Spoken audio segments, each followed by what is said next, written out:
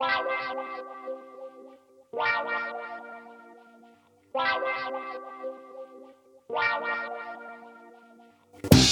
Adventure Jogger, a podcast about trail and ultra running. Meet fascinating runners from the front, middle, and back of the pack, sharing inspiring and funny stories about life and running. Running should be fun, and so should running podcasts. I'm your host, Ryan Pluckelman, and this is The Adventure Jogger. Welcome to The Adventure Jogger, everybody. Jeff Stafford is in my kitchen right now. Another episode in our series of making sure that 2022 is your best year of running. The heavy hitters have come out for this episode in the series. First off, he is the heart and soul of the ultra community. His laugh can bring you out of the deepest funk. His words of wisdom can inspire you to do stupid things. Andy Jones-Wilkins is on The Adventure Jogger. Welcome, Andy. Hey, Ryan. Thank you for that introduction. It's great to be here, and Happy New Year, guys. Happy New Year to you as well. And Andy brought a heavy hitter with him. She was number 4 on the Ultra Runner of the Year for this year. She's also run the 4th fastest time at Western States, among many other things. Brittany Peterson is on The Adventure Jogger. Welcome, Brittany. Hey, thanks for having me. So I know, before we get into the meat and potatoes of this episode and why you guys are on, I know a lot of people right now are saying, whoa, Brittany Peterson is on The Adventure Jogger. What is going on? Right. You know, you think back a couple months ago, Anton came on The Adventure Jogger. It was the first podcast he did after his comeback.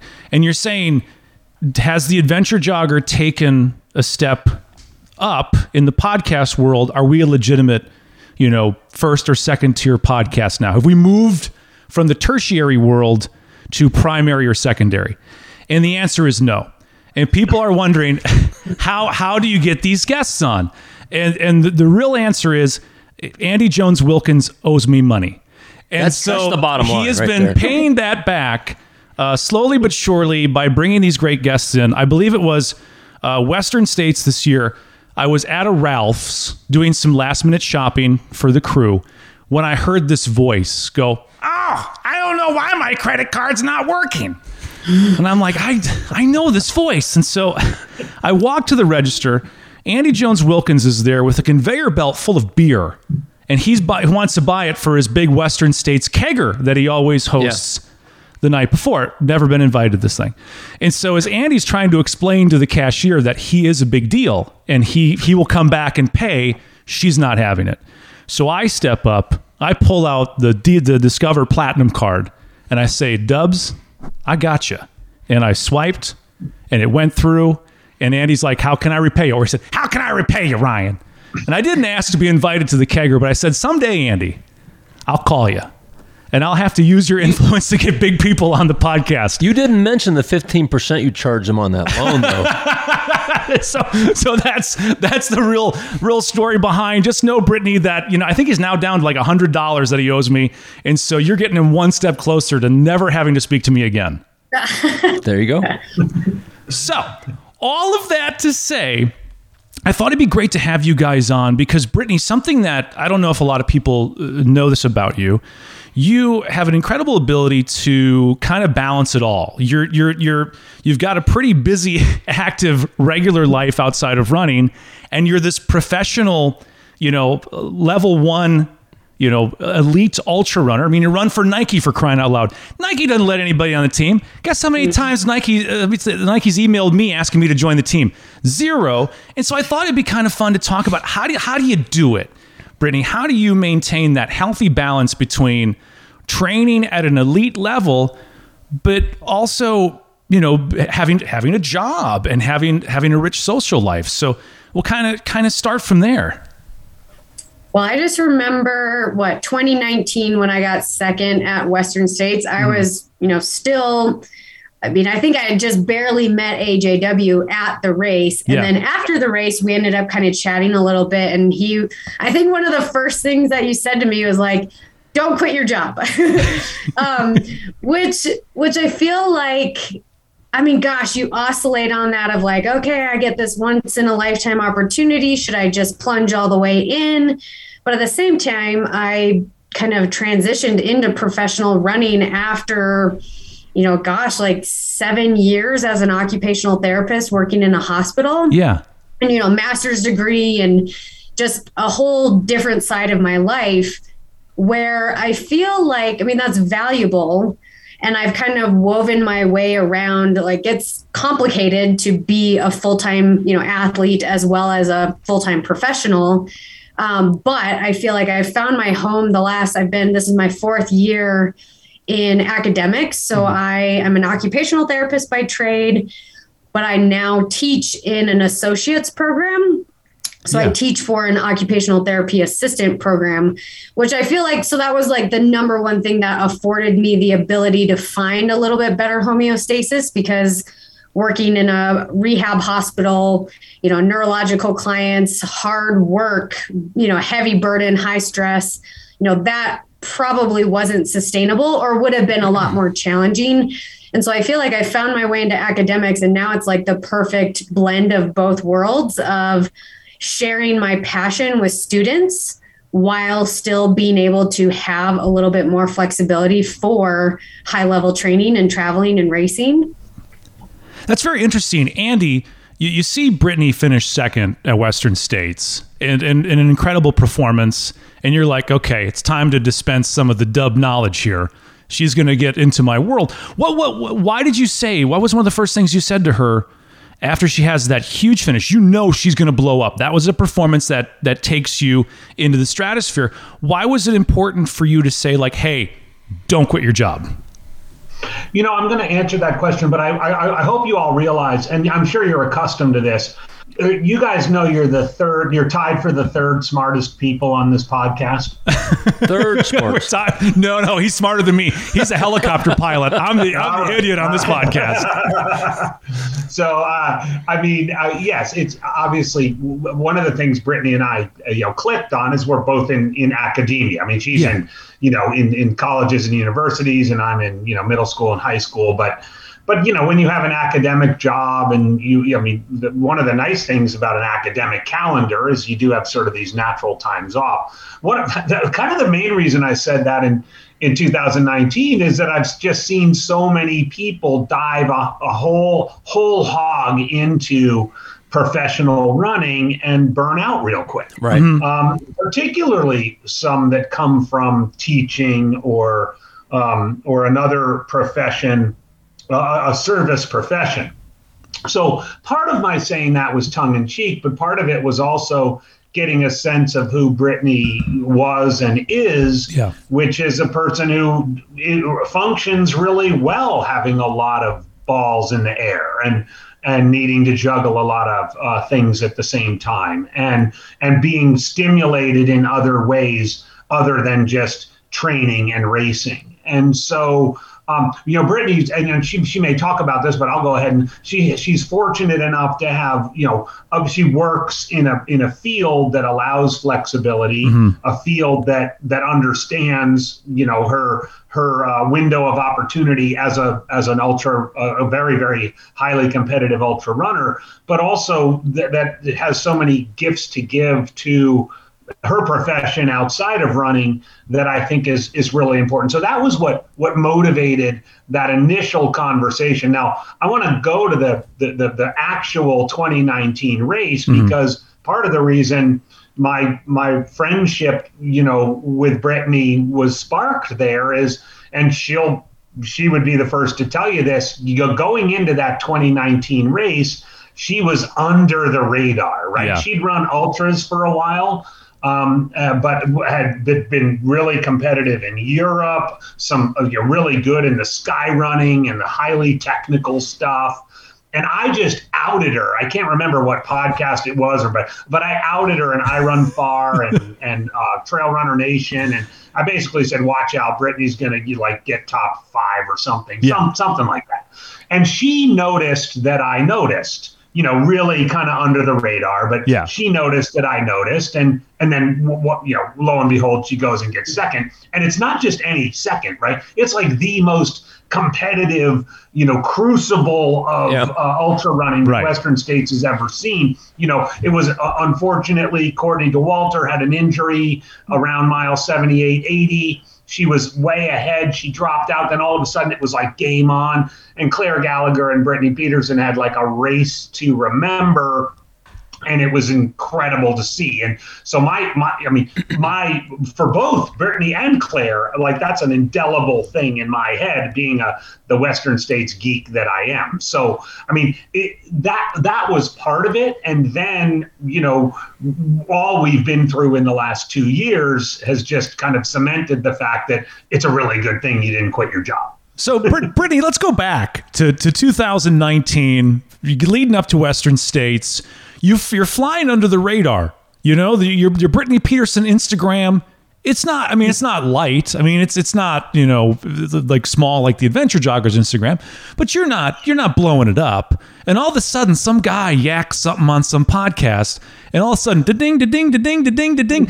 When did you realize that you had been outed by the Dubs as this dark horse? Like, what have you done rolling into Western States? Was it 5,000 Instagram followers in? You're like, what is going on here?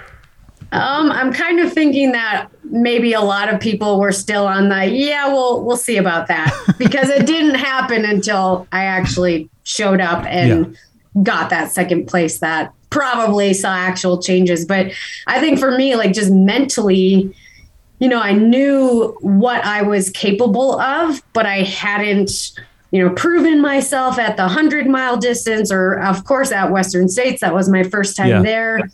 So I feel like, I had spent my time on the course, was really familiar, had a good game plan, knew what to do and how to execute.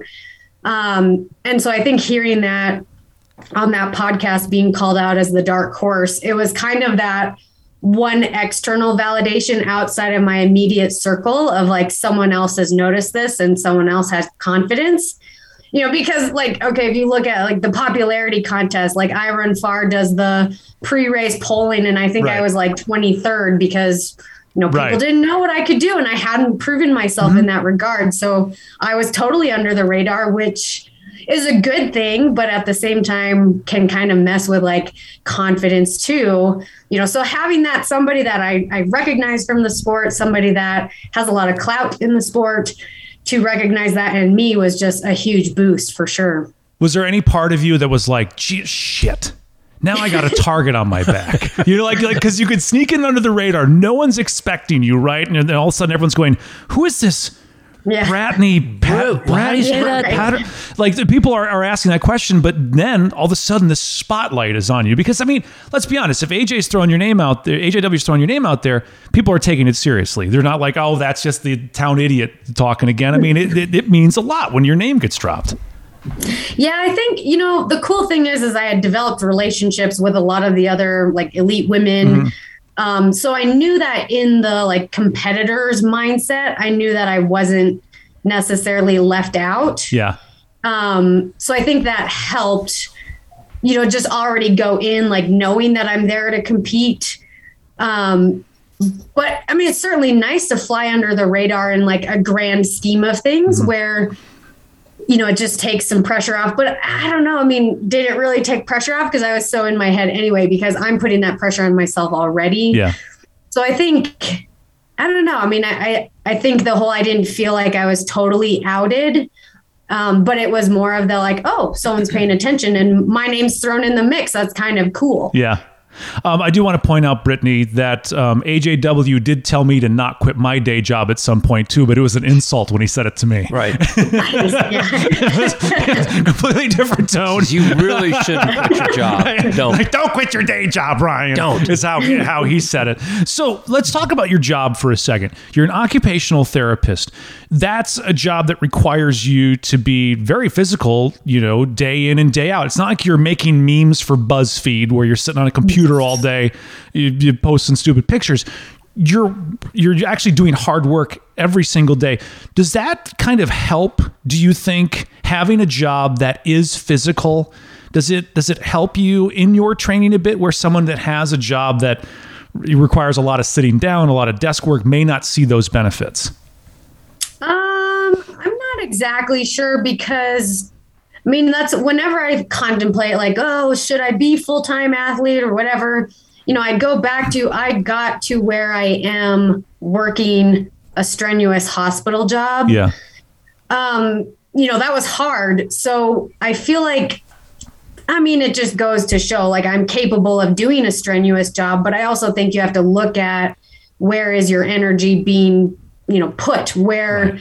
Am I wasting energy or am I compromising myself? And that's where I do feel like the segue into academics has ultimately been better, because I still do transfers. I still am doing physical things, but it's certainly not the same as, doing transfers over and over with people that are twice my size and they have significant limitations.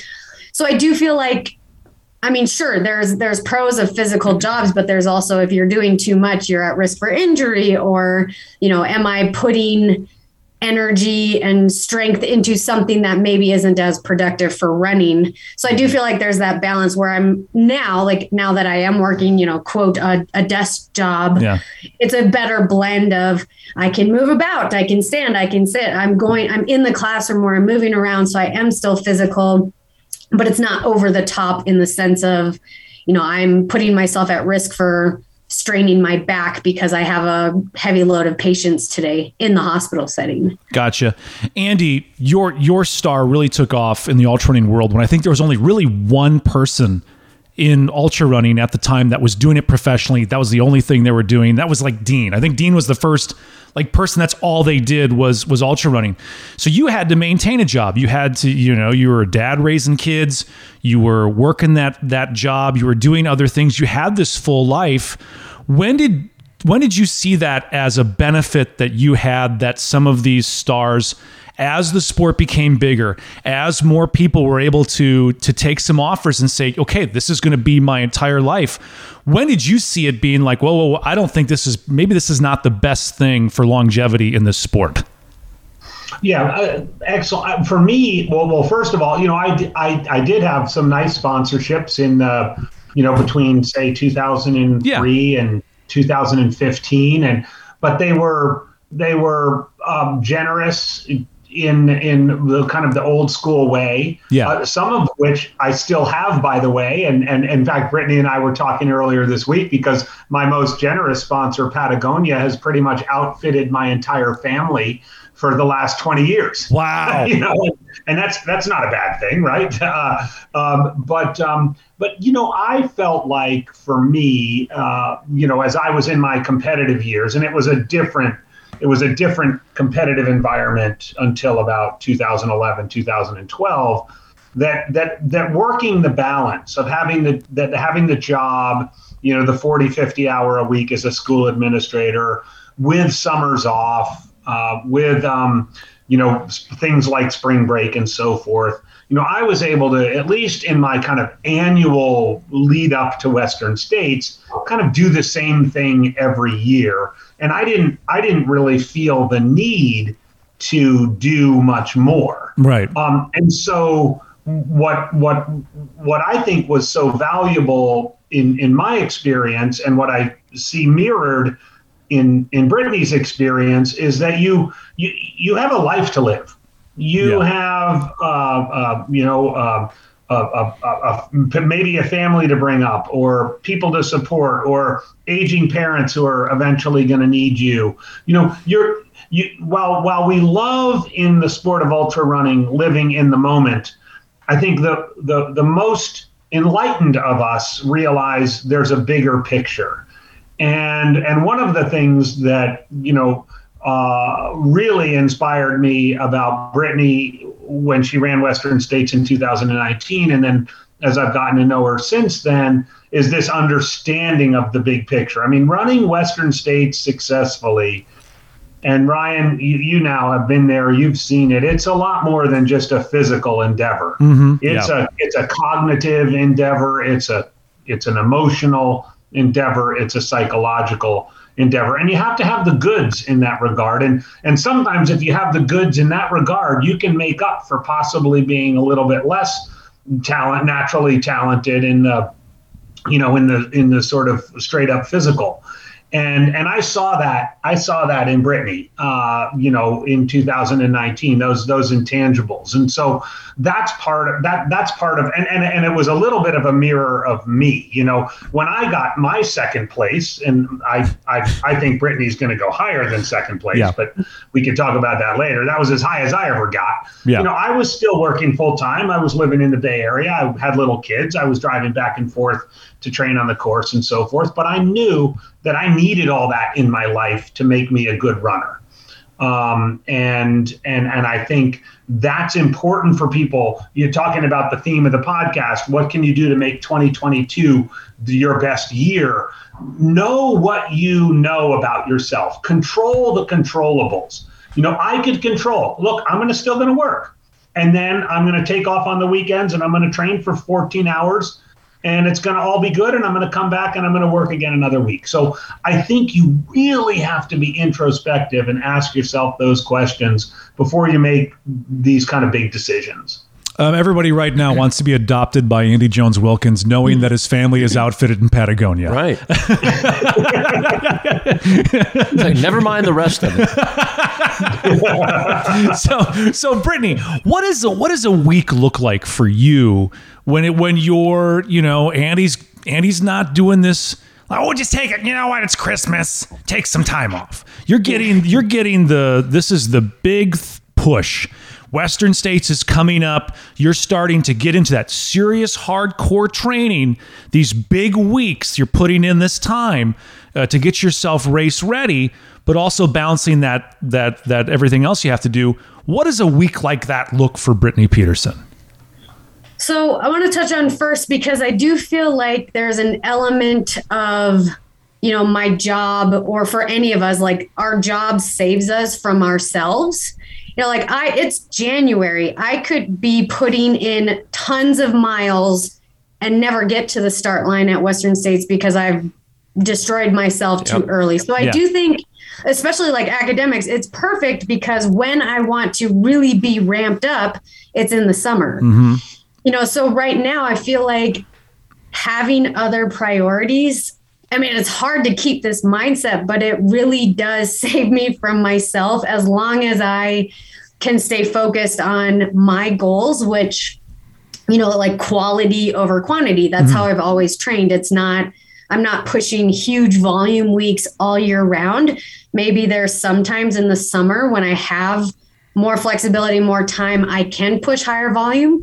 But this time of year, it's quality. So I'm not spending hours and hours training. I certainly maximize. And that's, what AJW said about like having multiple obligations keeps me more focused, which I've always been that way. When I was in season in college, I got straight A's. And when I was out of season, I procrastinated and my grades dropped a little bit, or, I struggled with motivation. So I do feel like it's easy to get lost in that comparison, but ultimately, whenever I go back into reflecting, it's like I do better by having structure. And so right now, so I think, I'm super, super fortunate that my direct supervisor, we are like, best friends essentially. So we get along super well. And then her supervisor above her, he's a physical therapist, and he loves academia because he has summers off, and he would do mountain rescue and ranger work in the Tetons. So he's a super active, like pretty credentialed guy himself. So we just chit chat about outdoor athletics and and he grew up in the Sacramento area, so he understands Western States. Yeah.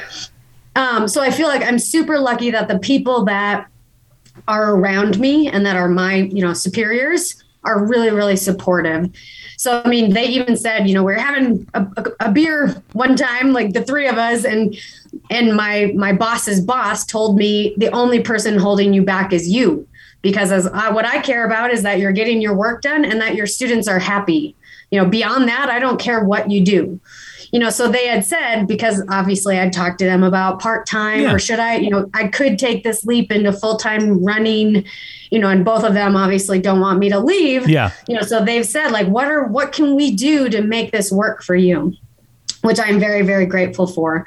But I mean, so some days, the days that I don't teach, I can maybe take off a little bit early, get a longer workout in and catch up on emails. Half of my job is like virtual, like talking to different clinics in the community, coordinating clinical rotations in the community. So a lot of it is, at a computer. So I can catch up on that at any time or on the weekends or whatever. So it affords me more flexibility on certain days of the week. And then the days that I teach, it's either I'm totally not a morning person, as AJW is figuring out. So it is not uncommon. I kind of thrive at like 4, 5, 6 p.m. workouts. So that's kind of just what I've adapted to anyway, where it's busy, but I can get it all in. So does that give you an opportunity to having that job? You've got students to teach, you've got, coworkers. Does that help then? Because I've talked to people that have made the switch to big time sponsorships, professional running, and sometimes there is, and I don't want to call anybody out. I don't want to say any company's worse than any others, but sometimes there's this pressure to race. Do you think that having that job, having those responsibilities is almost a safety net against something like that, where you can say to Phil Knight, like, listen, swoopy guy, I got papers I got to grade. I can't do this. Does that protect you in a way? It's like, no. Yeah.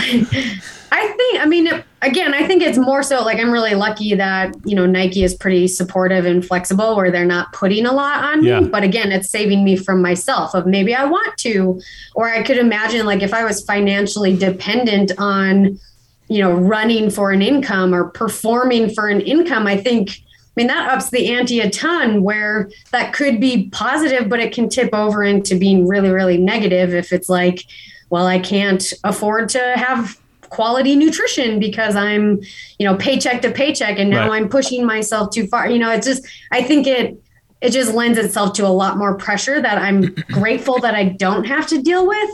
But I've always also kept the balance of like, I get this opportunity. I'm really, really lucky to have this opportunity where I don't want my job to hinder me from things that maybe a professional runner could do. So like Nike just last month, we did a promotion for the Peg Trail at a Dick's Sporting Goods. So they flew me out to Tennessee, where I haven't done a ton of like promotional things like that, where I was happy that, my job could allow me to kind of celebrate that other side of like, be a professional runner, go do these other things. So I think it's cool because the ball is kind of in my court of I can use my job as kind of saving me from myself or things that maybe are not healthy, but then I can also flex the other way and like enjoy the perks of being a professional athlete. Where in Tennessee did you end up doing your little run at?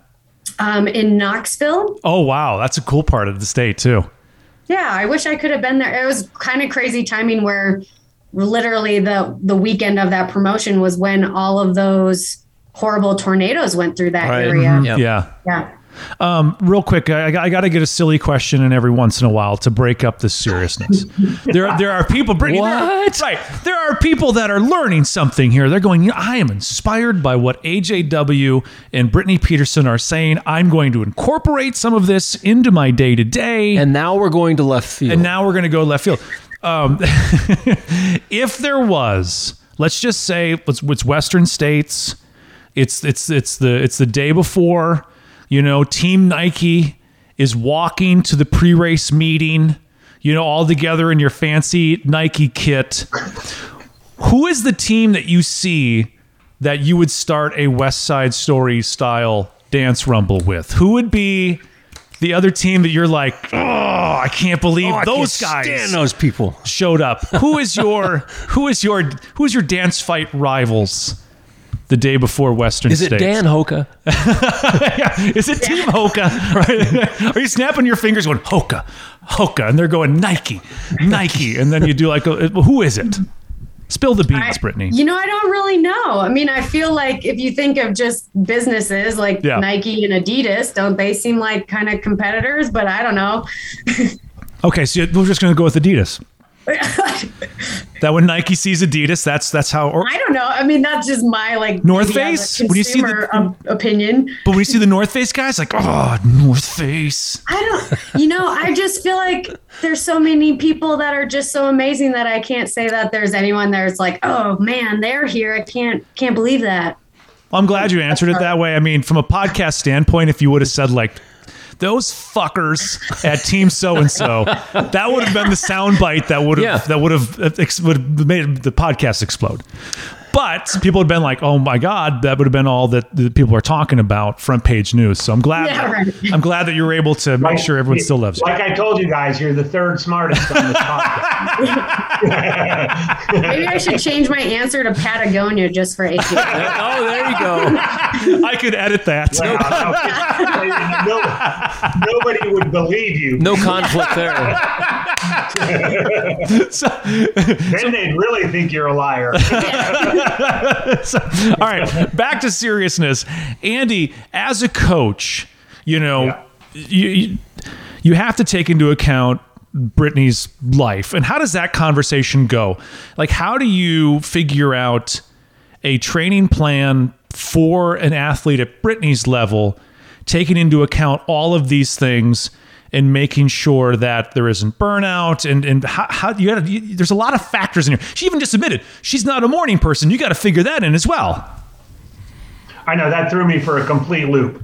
You know, I'm sitting there waiting for her workouts to come in, and I'm on Eastern. Oh, she blew me off today. She blew me off. I'll just look at it in the morning. I think it's important to, at this point, to acknowledge. You know, I inherited. Brittany had another coach, Paul Lind, wonderful guy. Part of the Lind family.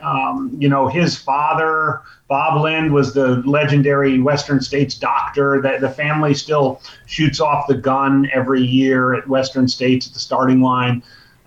Brittany's partner, Cody, is Bob's grandson, Paul's son. So you can't get coached by your boyfriend's grandpa.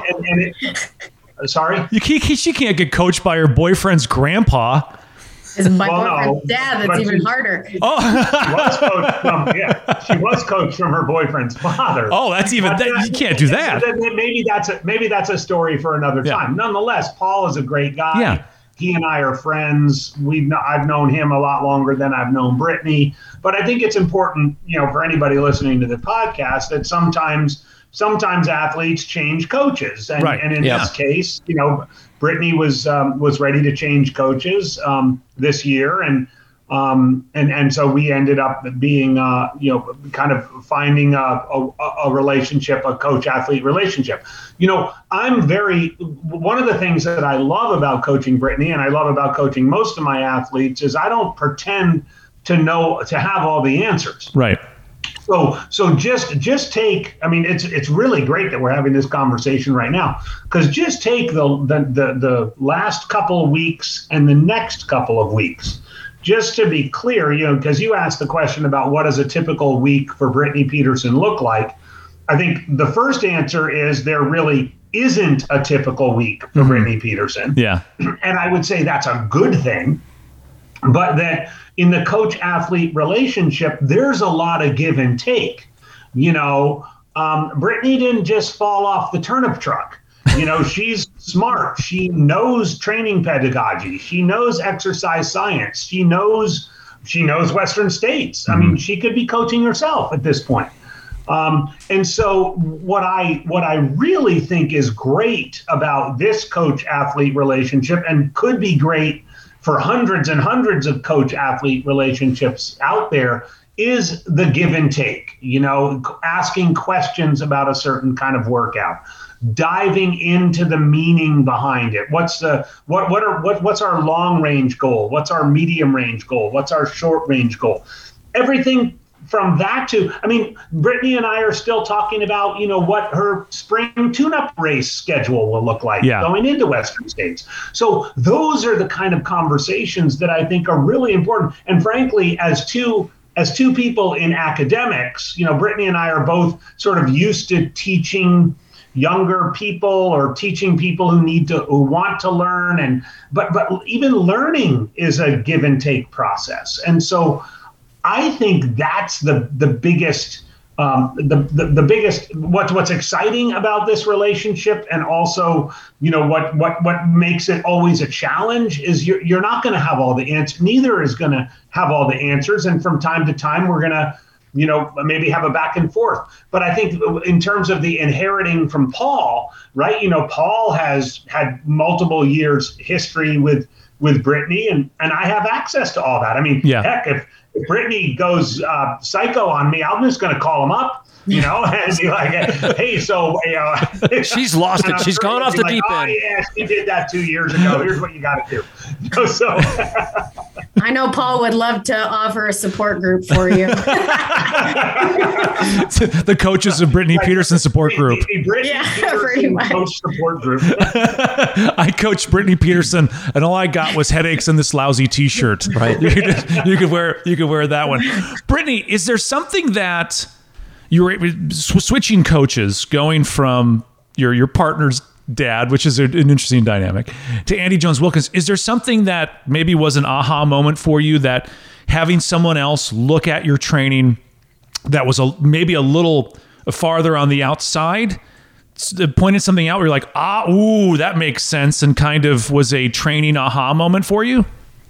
Yeah, I think, like Paul and I, obviously we have a great relationship. It is complicated. It is just by nature going to be complicated. And I think that's kind of where we had decided, it just wasn't optimal for either of us anymore. Not that it was negative, like the coaching was fantastic, but there was just complications of, is this family member Paul or is this coach Paul? And I can see that. Yeah. Right. It's messy. When you're going out for dinner, he's like, how was that tempo run today? Exactly. I mean, and ultimately that's not fair to Cody. And then that's not fair to Cody and myself, right. Exactly. So I think it was something that needed to happen, and both of us are on the same page with it. Yeah. And actually I was talking to Paul about it over the holidays, and obviously I'm just drawn to AJW because of who he is in the sport and his old school mentality and just, diehard passion for the sport, where that's who Paul is as well. Like, they're bred from the same whatever. Old school cloth. Yeah. Yes. There you go. So a cloth is a non-wicking fabric. Yes. There we go. So really, like, Paul was ecstatic when I announced who my coach was going to be, where it's like, he had said, if anyone is going to take over, because, obviously he still wants me to see me succeed, where he's like, if anyone's going to take over and do a good job with you, I know it's going to be AJW. So it's cool to have that, that support, but it just, like, I was talking to AJW kind of when I was in this limbo and, and struggling with, like, change is hard. That's a big change in an athlete's life. Where I kind of stumbled across it with AJW, where he's like, I'll coach you. and it's just like, that was almost like a little, answer to a lot of stress and just some clarity of, like, direction moving forward. So, like, bumps in the road as far as just transitions and change. But I feel like there's been a lot of things that have occurred over the last few months that indicate, like, this is a great transition. And I mean, and I even talked to, like, a sports psychologist at one point, where it's like, you can have coaches in different phases of coaches have different strengths for maybe different periods of your career. So I feel like I'm definitely at that excited phase of, I learned a lot and I'm super appreciative of the time I had with Paul, and I'm excited about continuing to learn, with AJW. So. But was there something that maybe he approached a little differently that for you were like, oh, I've never looked at it this way before? And I think the thing that really intrigued me, it's like, okay, I know what I've done for training, but I think AJW had said to me, I'm really interested in what goes on in between your ears. What gets you to tick Yeah. And it's like, okay, well, getting second to Claire in 2019, what was that? Was it really fitness? I mean, it could have been, sure, but it was probably grit and determination. And she was able to get to that next insane level that I aspire to do. And that's probably between your ears. So I think for me, at this phase of my career, there's different things that maybe we can fine tune fitness a little differently or a little bit more efficiently or whatever. But I think the biggest thing is how can you keep strengthening your mental game, your confidence, all of those other things that, one, keep it fun, two, prevent burnout, and then three, bring performance. By the way, I want to go back just for a second. You're talking about, making that switch in coaches. And, it's just different coaches for different times, and it worked out. All I could think of, though, Brittany, was, how people nowadays, they have those gender reveal parties when they're having a baby, and they'll blow up a building, and pink smoke will come out, and everyone will go, "Oh, it's a girl!" A blue or a pink moment. I think somebody burnt a forest to the ground because they were trying to do something stupid. All I can imagine is there was a party, and there was a box somewhere. And you were like, okay, we're going to open the box and find out who Brittany's coach is. And you open the box up. It's a coach reveal party. This happens all the time in the professional running world. This is something we're peeking inside the pulling back the curtain in the professional running world. And you open this box and a balloon with a cartoon face of Andy Jones Wilkins pops out. And I was like, oh, it's AJW. Or it's, oh my God, it's AJW. My money was on Sage Candidate, right? Or something like that. This more, and then the balloon pops, right?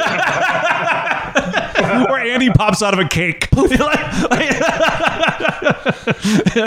I just had a bad visual. Yeah, exactly. Let's all go with that. Brittany, if you were to give someone listening to this right now some advice, someone who's thinking, I want this to be my best year of running, but I also want it to be my most balanced year of running, what piece of advice would you give that person? I mean, I think I have loved that so many more people are talking about this. And I think the big thing is really do not get stuck in comparison. So that's probably the number one way to ruin balance. Yeah. I'll bounce things off of Cody all the time. And actually that was something when Paul and I started working together in the very beginning, he's like, don't compare yourself to Cody. Cody's another elite athlete and we live in the same house where It's like, oh my gosh, he's doing 2-a-days or his mileage is this, or he's doing all of this stuff. That is the number one thing to destroy, I guess, just the happiness and the joy, and then to take away all form of balance. And obviously in your same roof is one thing, but then there's, social media and Strava and all. I find myself right now where, some of my training partners are collegiate athletes, and I'm like, oh my gosh, they're running, all of their easy runs at this super crazy fast pace where maybe I should. And then all of a sudden, I ruined a speed workout day because the day before I ran too hard. So I feel like balance in training, but then balance in happiness and balance in, running should be fun, training should be fun, racing should be fun. And I know that my little teeter-totter is pretty sensitive to tipping over into things turn less fun. And then why am I doing that? Right. Same question to you, Andy Jones Wilkins. Someone's listening to this right now. They want to make this the best year of running ever. What is a piece of advice that you would give that person to have a great year of running, but have a great balanced year of running? I would say to balance what you want to do in your body, in your physical body, with what's in your heart and in your head. So in your head, you might think, I want to do this race, or I want to run this event this fast, or I want to get my PR in something. And that's in your head. But ultimately in your heart, it's like, what am I emotionally connected to? Mm-hmm. What is it about running? Whether it's signing up for the local 50K or trying to get a qualifier for Western States or any number of other things. What is it that is really drawing me deeply emotionally to this thing? Part of why I really like where Brittany and I are is there's no doubt that she, with the Lind family legacy, has a absolute, connection and passion to Western States. And Ryan, you were there this past year. Now you get it, right? I mean, there's something about that. And I mean, Brittany has a little bit of unfinished business there. I think she doesn't need to do another thing there in her life. She's got a second and fourth place, and she's done what she's going to do. But there's still that, and then there's other things that are out there that might have an emotional pull. And I think we need to, as a running community, continue to pay attention to what is it that motivates us to get out the door every day. Because sometimes it's losing weight or making sure we don't have heart disease or all these other things that makes us exercise. But typically, if you move beyond that, there's something deeper, right? And I would say for anybody listening to this, to make your 2022 a happy, successful year, find something that's emotionally connected and inspiring to you and go after it. And in the going after it, you'll probably find some fulfillment that you might not have otherwise found. That's good stuff. Did you take notes, Jeff? I did. Good, because you're going to come back to this a little bit later on. Oh, dear. Before we go, Brittany, I want to give you a chance here. First of all, thank you. I think with Andy Jones-Wilkins, the sky's the limit. It'll be great to see what you do this year, and I'm sure that when the Ultra Runner of the Year comes out next year, you're going to be on that list, and I have a feeling you're going to be a little higher on that list as you continue to see success. But everybody kind of has, for those of us in the middle and the back of the pack, we all have this idea of what the elites do day in and day out. First of all, you run 250 miles a week. At least. Your slowest pace is 6 minutes. Your speed work is at 4 minutes. You only eat tofu and spinach. Tofu, avocado toast, spinach, and kale. Yeah. What is the most non-elite thing about Brittany Peterson? This is so good. This is so good. Yeah. I mean, like, what? Okay, so we just had Christmas break where we were like, let's go down to Arizona and train and, go adventure and all that stuff. And like, Cody and I just really couldn't motivate to organize plans, and the weather wasn't looking super great. So we weren't really just motivated to go anywhere. And I painted my master bedroom, and I love it. I like painted. I mean, it's ultra painting. So I painted for like 6+ hours for 2 days in a row. I did that last summer. Did you? Yeah. But I mean, it's like, I love doing normal things like that. And my room looks really nice now. Did Cody do the ultra taping? Was he in charge of that? He's like, you kind of get a little bit perfectionistic with some house projects like that. So I'm going to let you do it. Do you tape or do you cut? I taped for layer 1, and then I removed the tape, and I did very intricate lines without any taping for layer 2. What you don't know, though, is as Brittany was painting, she did have her watch on so she could upload that to Strava. Right? Yeah, exactly. It definitely went on Training Peaks, I'm sure. Right. I'm sitting there like, what is this 4-hour workout? With like a 56 heart rate. Yeah. Pretty low heart rate. I have to say, too, like last summer, was it last? Yeah, like 2020 summer, Cody and I did that 300-mile Superior hiking trail in Minnesota. Yeah. And we got back home to Idaho, and we dug out our driveway, and we made it where 2 cars could park in our driving spot. I mean, so it's like house projects. It's active recovery. All right. I can't. And her next project's going to be plumbing. Exactly.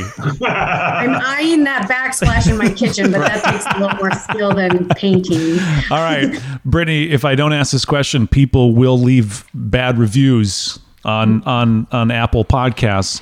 What color did you paint the bedroom?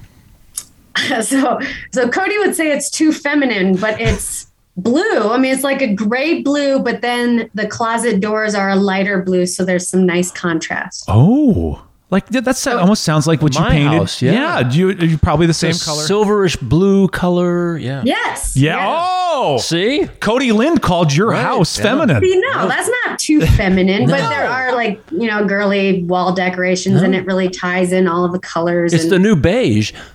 yeah. That's what they say. It is the new beige. Right. Brittany Peterson, again, thank you so much for joining us. This has been a great conversation that I don't think has had enough in the running world about maintaining that balance, having that life outside, and being okay with being like, I don't want to run. Let's just go paint let's paint that Let's master. have some donuts. That master bedroom. Andy Jones Wilkins, it is always a pleasure.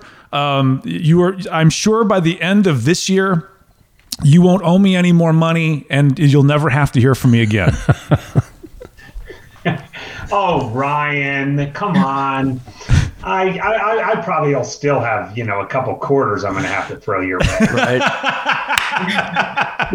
Thank you so much for everyone listening to this series of podcasts from the Adventure Jogger. We really appreciate you're listening to it and downloading it. Nice. And letting us come along with you on some miles. TheAdventureJogger.com is the place to go if you want back episodes and you want to look at gear. We even got Adventure Jogger jogging pants worth checking out. We are 100% listener supported. You can make a monthly pledge on our Patreon page. Just search The Adventure Jogger on Patreon or go to theadventurejogger.com. Join the community on Facebook and Instagram by searching The Adventure Jogger. And subscribe to The Adventure Jogger wherever you get your podcasts so you don't miss a single episode.